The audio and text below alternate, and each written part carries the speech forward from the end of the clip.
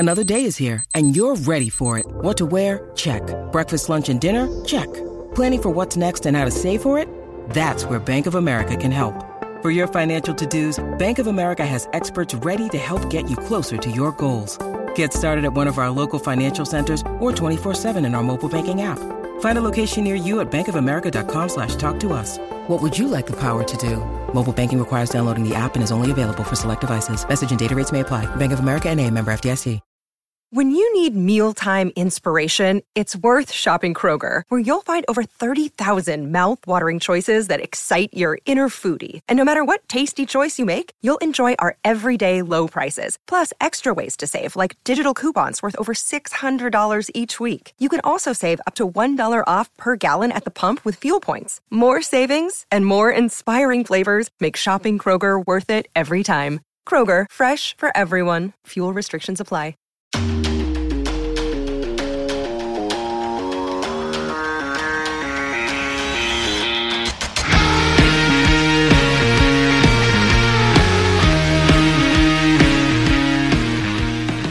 Fans First Sports Network listeners, welcome to another episode of The Call Sheet. I'm your host, Kevin Smith, podcaster here at the Fans First Sports Network at the Steel Curtain Network, high school football coach in the great state of New Jersey, and thrilled to be with you again as we proceed in the always entertaining 2023 NFL football season. Man, lot to talk about on today's show. We're going to talk about the number 34. This is episode 34. And a couple of great football players, two of my favorites from my childhood who wore that number. We're going to talk about the really interesting San Francisco-Philadelphia game from this past week, what that may mean going forward.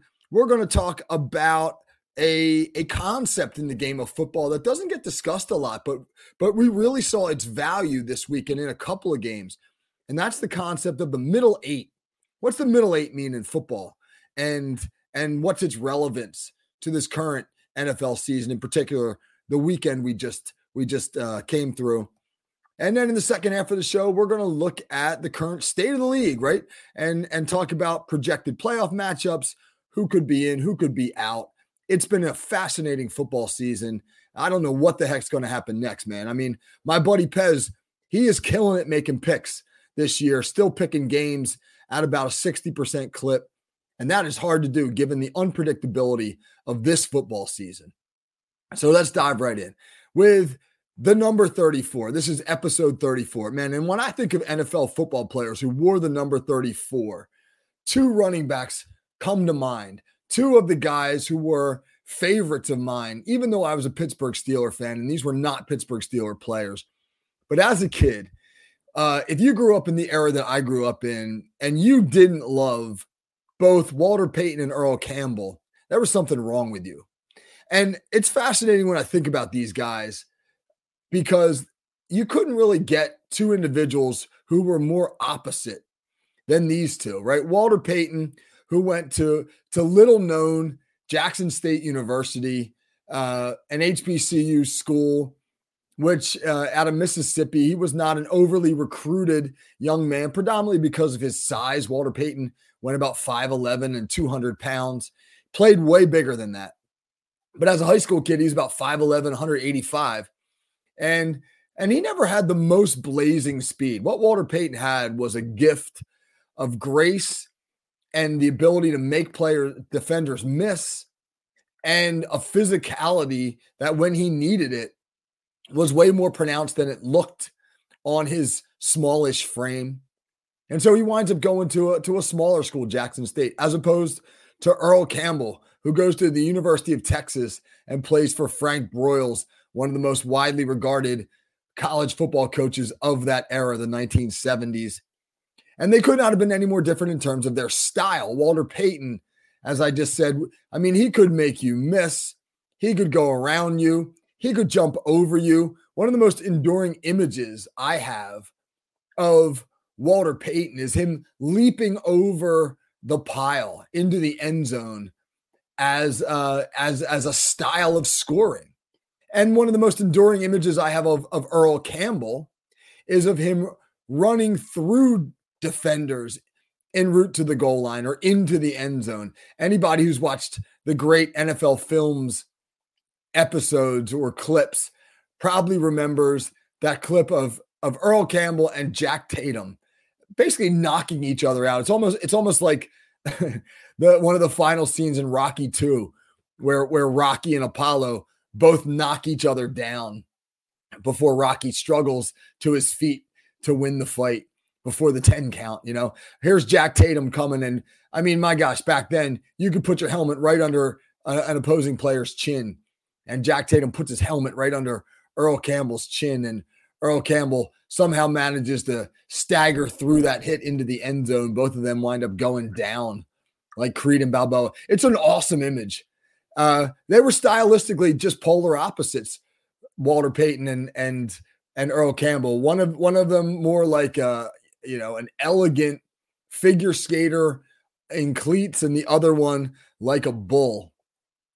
And really, man, I mean, they were built entirely differently, right? You had Walter Payton, whose frame was I don't know quite how to describe it. He was lean, he was muscular, but again, man, at 5'11", maybe 5'10", 200 pounds tops, he certainly didn't look like a guy that could play power football. But when he needed to, he sure as heck did.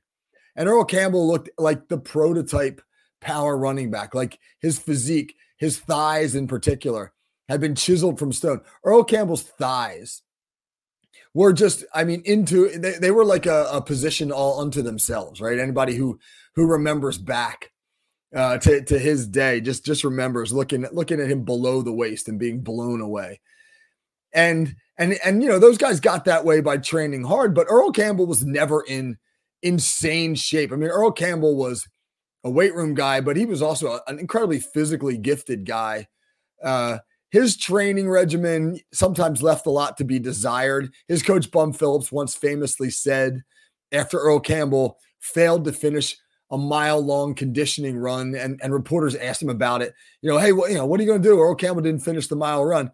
And then Bum Phillips famously said, well, when it's first in a mile, I won't give him the ball. That's a great quote. And then Walter Payton was sort of the ultimate in training. Walter Payton used to sprint up sand dunes. And I'm not talking about 4-foot sand dunes. I'm talking about the deep, deep sand dunes that were often 20 and 30 feet high that you found sometimes on the eastern seaboard.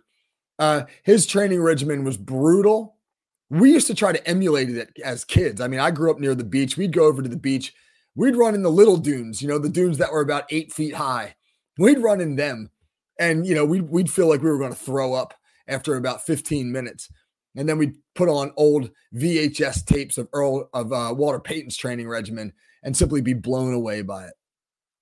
But both of these guys, regardless of their differences, were two of the defining running backs of the 1970s and 1980s. Walter Payton winning a Super Bowl with the 85 Bears, that legendary team, and Earl Campbell never quite getting there. The Houston Oilers were a great team in that era. They were the big foil of the Pittsburgh Steelers.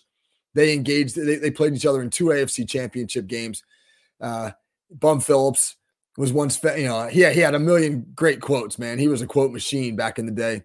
And I'll never forget him saying about losing in the 1978 championship game to the Steelers. Last year we knocked on the door, and next year we're going to kick that sumbitch in. I mean, he had a great way with words. They never really got there, man, but it wasn't because of Earl Campbell. I mean, Earl Campbell running through defenders, running over defenders, wearing that tearaway jersey back in the day. Defenders would get a hold of it, and then all of a sudden it wouldn't be there anymore. They'd be holding cloth, and Earl Campbell with his shoulder pads flapping would be running down the field looking for a safety to run over. So I love those two, man. I loved Earl Campbell. I loved Walter Payton. I loved to watch them. And as kids, I'll finish with this thought. As kids, it was always a fight on the playground when we would get together to play football, and everybody would declare like who they were. 15 of us would meet at the playground, and we'd all start to say like, all right, I'm the quarterback, I'm Dan Marino, right? And then the linebackers on defense. Oh, I'm Jack Lambert. I'm Lawrence Taylor. A few years later, as we got a little bit older, I'm Lawrence Taylor. Everybody wanted to be Lawrence Taylor. But inevitably, the running backs, whoever was going to be a running back, would argue over who got to be Earl Campbell versus who got to be Walter Payton. And I mean, there's no greater tribute I think, than when little kids want to be you as an athlete. So when I think of number 34, the great Walter Payton, the great Earl Campbell, and some wonderful memories of playground football with my buddies as a kid. All right, moving to the current scene. Wow, we had a heavyweight fight. We brought up Balboa and Creed. We had a Balboa and Creed-esque fight on Sunday. Rocky Balboa, who hailed from the great city of Philadelphia. Well, those Philadelphia Eagles, the number one seed in the NFC, hosted the San Francisco 49ers. That game's become a heck of a rivalry. And, you know, the Niners chirped all off season going into that game about how they felt they'd been robbed in last year's NFC Championship game because of Brock Purdy getting knocked out of the game and then their backup getting knocked out and them having to essentially play with Christian McCaffrey at quarterback, being basically without a quarterback. And there was a lot of talk, man. They went back and forth for a long time. And when the game finally arrived, the hype was significant.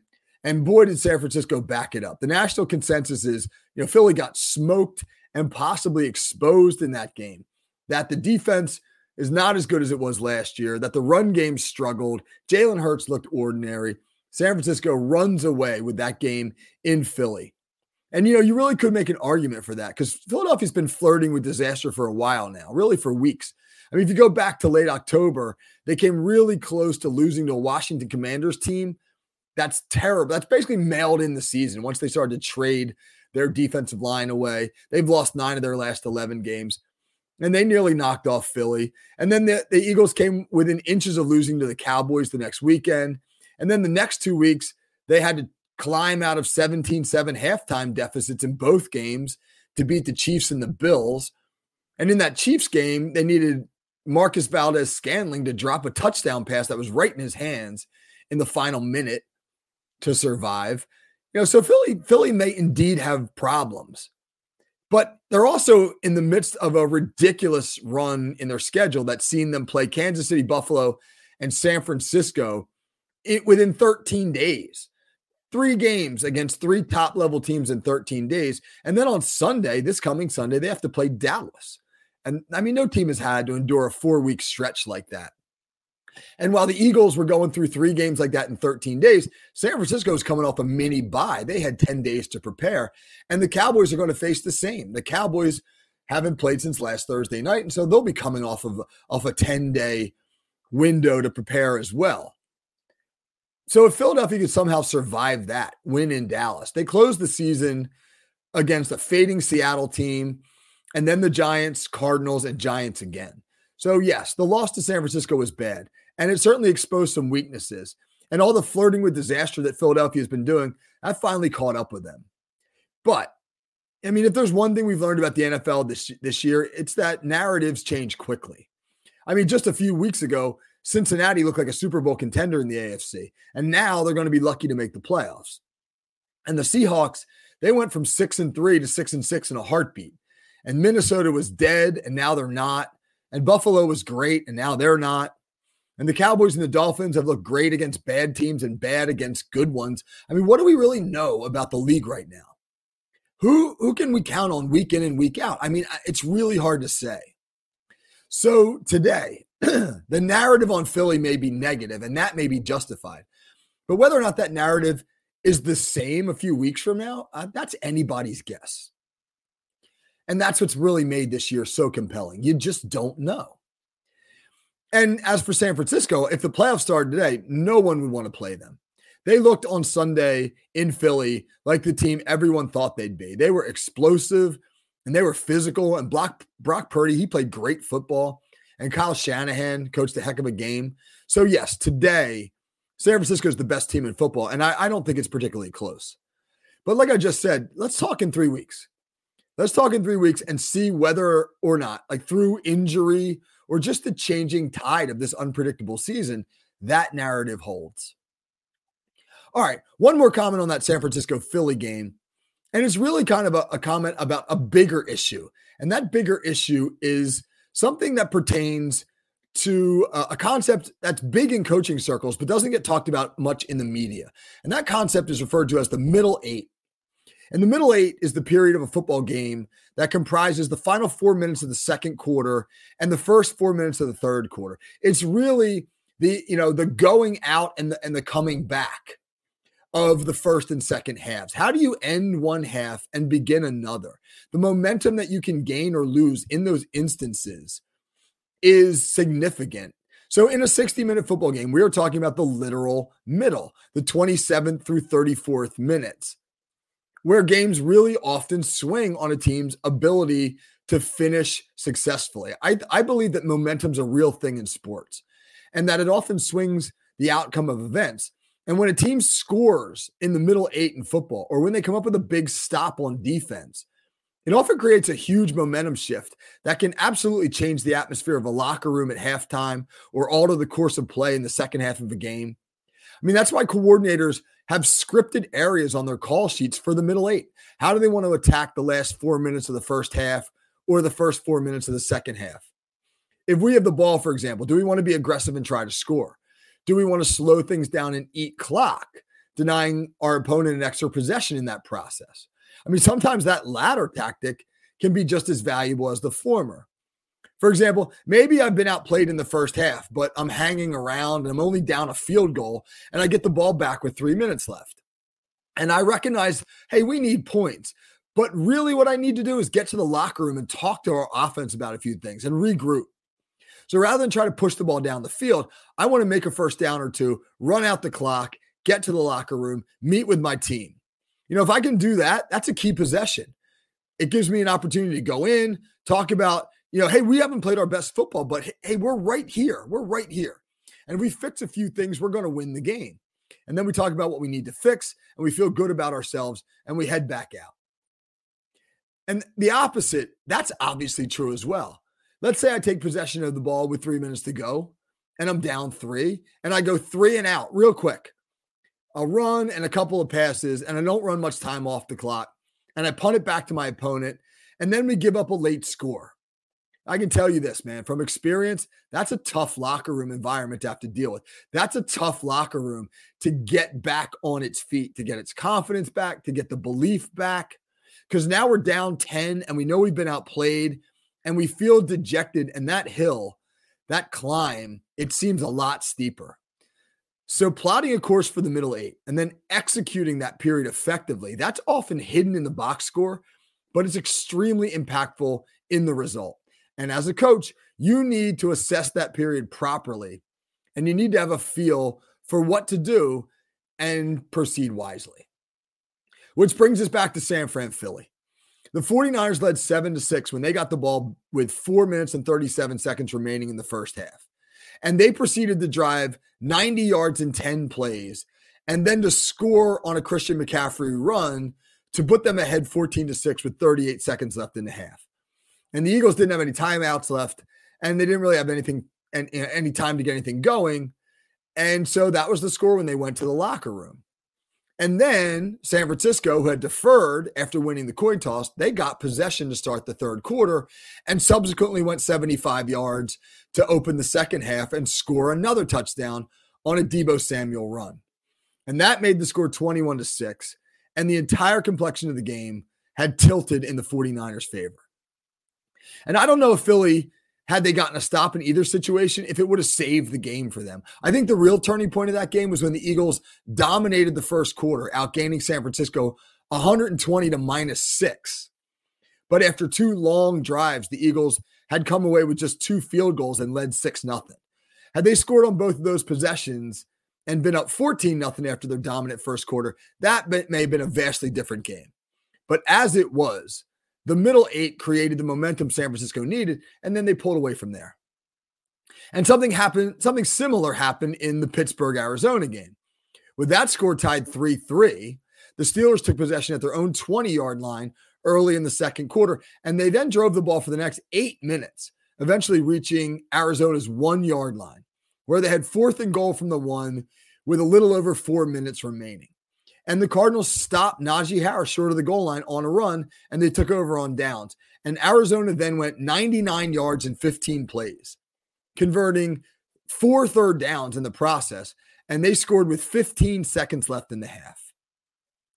They then received the second half kickoff, and they quickly went 3 and out. But on Pittsburgh's first possession, they fumbled at their own 21-yard line, and the Cardinals recovered. They punched it in for another score just 3 minutes into the half, and the Cardinals won that middle 8, 14-0, which allowed them to coast to a 24-10 win.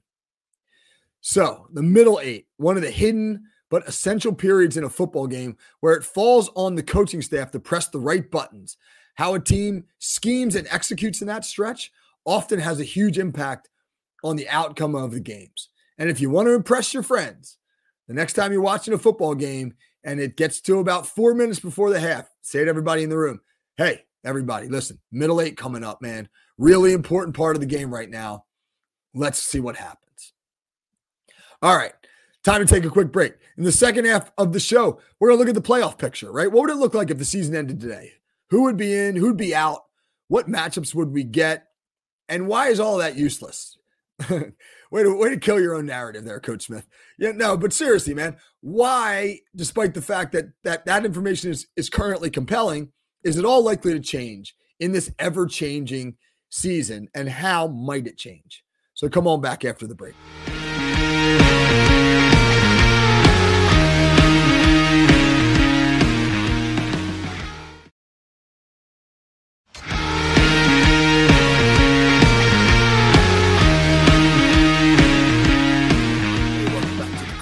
Kevin Smith with you in part 2 of the episode. We're going to turn our attention now to the current state of the league as we enter week 14, the playoff picture. And really, when you look at the games for this weekend, the NFL is really getting exactly what it wants, given the fact that every single game on this week's NFL slate has relevance to the playoff picture. That is pretty interesting considering we are now into our 14th week. If the NFL wanted parity, if the NFL wanted fan bases to be engaged and interested, they're certainly getting it. So let's look at that, and we'll do that in just a sec. Before we do that, though, the playoff picture. If the playoffs started today, and they don't, and this is going to change, but if they started today, to give you an idea, in the AFC, Miami would get the bye. Now, that's interesting because a week ago, Miami was the 4 seed. So it's amazing how quickly things can change in that tightly packed AFC. Miami would get the bye. And then you'd have Baltimore as the 2, Kansas City the 3, Jacksonville the 4. They would host wild card games. Pittsburgh 5, Cleveland 6, and Indy 7. With Houston, Denver, Cincinnati, and Buffalo all within a game of those last 3 teams. That's kind of fascinating. I mean, if you look at the matchups, the potential matchups in the wild card round, you would get Indianapolis at Baltimore, Cleveland at Kansas City, and Pittsburgh at Jacksonville. And in 4 of those 6 games, you'd get backup quarterbacks. Only Lamar Jackson and Patrick Mahomes remain of those 6 teams who had starters. Of their original starters. In last week's games, Kenny Pickett knocked out with an ankle injury in Pittsburgh. He's going to get surgery and be out for a couple of weeks. Trevor Lawrence similarly knocked out with an ankle injury in Jacksonville. Unsure of how long he'll be out. But moving forward, you have to think that this casts doubt upon the chances of some of those teams. Can Indy continue to win with Gardner Minshew? Or can Pittsburgh win enough with Mitchell Trubisky, or Cleveland with whoever the hell it is playing quarterback in Cleveland right now? They've had 4 different starters this year. So, I mean, nipping at the heels of those teams are teams quarterbacked by Russell Wilson, C.J. Stroud, Josh Allen, and in Cincinnati, a surprisingly effective Jake Browning, who was 32 out of 37 for 354 yards on Monday night in their overtime win in Jacksonville. So the teams with the backup quarterbacks, and in some situations, the less competent quarterbacks, are clinging to playoff berths, while the teams with the veteran, proven quarterbacks or the hot quarterbacks are nipping at their heels. So which teams get in? I mean, if you know the answer to that, then play the lottery, because it's almost impossible to say right now. In all likelihood, it's going to come down to week 18, when you're going to get the divisional games like Cleveland at Cincinnati, Houston at Indy, Pittsburgh at Baltimore. Those are probably going to be games that will decide it. But I mean, one thing I know is this. If the league gets its wish, I mean, you'll see Denver, Buffalo, and Houston in, and Indy, Pittsburgh, and Cleveland out. There's no way the league wants Minshew, a Trubisky-Pickett combo, and the ghost of Joe Flacco on the field while Allen, Stroud, and Wilson are out. So Jeff Hartman, cue up those conspiracy theories, man. Let's see what the league script says for how the AFC plays out. I mean, in the NFC, things are a little less murky. I mean, it's jammed at the bottom, but at the top, right now, Philly's the 1 seed, San Francisco's the 2, Detroit the 3, Dallas the 4. It doesn't look like that's going to change in any way. Now the order may change, right? Philly, San Francisco, Detroit, and Dallas are all within a game of each other. Philly at 10-2, the other teams at 9-3. Philly and Dallas play this week, so that could change. And then Detroit and Dallas play in a couple of weeks. But otherwise, those teams are going to be locked in as the top 4. And then you're going to have that scramble for wild card teams. You have Atlanta, Minnesota, Green Bay, teams like the Rams, maybe the Falcons, maybe the Saints. You know, those guys are going to be vying for the other playoff spot. So it'll be just as jumbled in the NFC at the bottom. The quarterback situation is not quite as bad in the NFC. Obviously, with all the backups you have in the AFC, that's a huge issue. But Hurts in Philly, Purdy in San Francisco, Goff in Detroit, Prescott in Dallas. Atlanta's playing Desmond Ridder again. He's back not because he got hurt, but because of incompetence. Jordan Love in Green Bay, the one notable backup is Josh Dobbs in Minnesota, Kirk Cousins being out for the year. But you pretty much have your quarterbacks intact in that group in the NFC.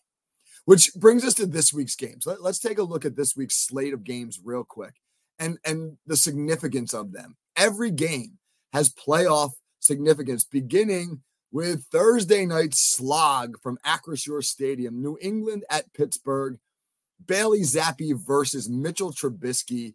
The over-under on that game right now is 30. 30 points is the over-under. So, I mean, really like first team to 16 wins, if they even get there. That may be a game where the safe bet is the under, even though it's 30 points combined, right? I can absolutely see that ending 13-10 or some such score. But Pittsburgh somehow is clinging to the number 5 seed, right? The Steelers right now are the top non-division champ wild card in the AFC. That could change at any minute, but that's a must-win game for Pittsburgh, given the fact that they've got some tougher games on their schedule coming up.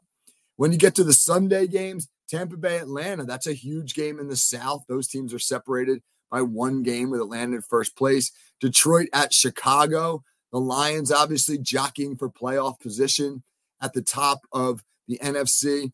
Indianapolis at Cincinnati, that's almost an elimination game.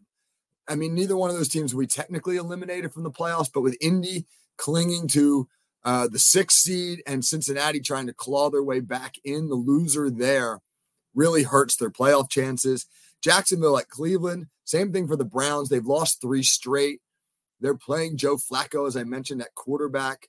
The fact that now Jacksonville is going to go in there with their own backup makes it interesting, at least more competitive. And Jacksonville is competing, obviously, with Houston for the South Championship in the AFC.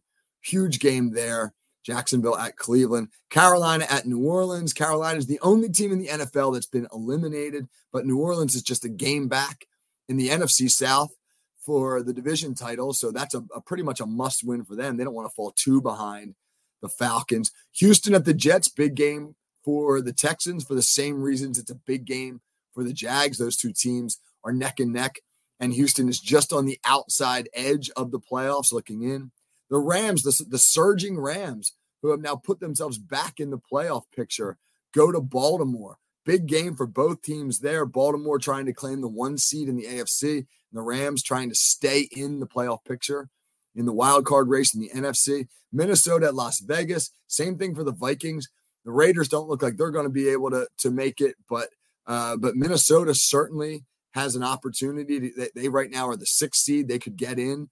Big game out west for them. Seattle at San Francisco, the fading Seahawks, who are now 6-6, have to go play the red hot, best in the NFL right now, 49ers in San Francisco. Tough ask for Seattle. If they lose, they'll fall further back in the playoff picture. A shockingly huge game in Kansas City on Sunday at 4:25, the national game. Buffalo at Kansas City. Shockingly huge, not for the reasons we thought it would be. If you looked at this game back in August, you'd say, hey, that game's going to be for the number 1 seed in the AFC. Now it's for Buffalo fighting for their playoff life and Kansas City trying to lock down the division and remain a home playoff team. Amazing how quickly fortunes change in this league. And Buffalo, Kansas City being almost an elimination game for the Bills and a big one for the Chiefs just for their playoff chances is kind of shocking. You got Denver at the Chargers. The Chargers, they stayed alive technically by eking out a 6-0 win over New England last week in what must have been a dreadful game to watch. And Denver at 6-6 is just on the outside edge of the playoff race. This feels like an elimination game in the AFC. Philly, Dallas on Sunday night is a huge game. 4th straight huge game for the Eagles. They've had to play in that stretch Kansas City, Buffalo, San Francisco, and now Dallas, all in a matter of 20 calendar days. Incredibly difficult ask of the Eagles from a scheduling perspective. If they can win that game, they'll pretty much lock up the NFC East. They'll be 2 up on Dallas in the loss column, and we'll have swept the season series, so effectively 3 up with 4 to go. If Dallas wins, it's going to pretty much logjam everybody at the top of the NFC at 10-3, provided Detroit and San Francisco also win. So that'll be a fascinating game in Dallas on Sunday night. And then you have 2 Monday night games this week. I don't know why. There's probably a reason why I didn't look it up. But Tennessee at Miami, big game for the Dolphins as they try to hold on to that number 1 seed. And Green Bay at the Giants as the Packers try to hold on to the number 7 seed in the NFC. So every single game. Oh, by the way, in case you were wondering, Arizona and Washington are the last 2 teams to get a bye. Maybe Arizona it wouldn't be an act of cruelty to just put those 2 teams out of their misery. Arizona could go out with that big upset win over the Steelers last week. And Washington, they could just go out because they got run off the field by Miami. And they kind of look like a team that's packed it in already. So if we just eliminated Arizona and Washington and they didn't come back to the field, I don't think that'd be a bad thing. So that's your playoff picture, and that's our current slate of games. And it's going to be fantastic because the NFL has achieved their goal of creating parity through the draft, through scheduling, and allowing the fan bases of all 32 teams, for the most part, to be engaged this deep into the season. So whether you like it or not, really, the NFL is getting what it wants. And again, we'll have lots of great stuff to talk about next week when we come back for another episode of The Call Sheet. Real quick, some quick housekeeping before I sign off. If you get a chance, please give me a follow on Twitter at KTSmithFFSN. I have a video breakdown of the Steelers for you Steelers fans coming out later today on Wednesday on our SCN YouTube channel of where it all went wrong in that game last week against Arizona, looking at the turning point in that game, the crucial series where the Steelers could not get in on 4th and goal from the 1 late in the second quarter and then gave up a 99-yard touchdown drive to Arizona. We'll break that down. And I'm grateful to Ryan Smith of our Carolina Panthers affiliate for having me on his show. We did that segment last night, and that should run later this week. And so it was great to talk to him about what's going on down there in Carolina. Lots of exciting stuff happening here at FFSN. So we appreciate everybody's support. All right, I'll be back next week. Everybody have a great week. Take care.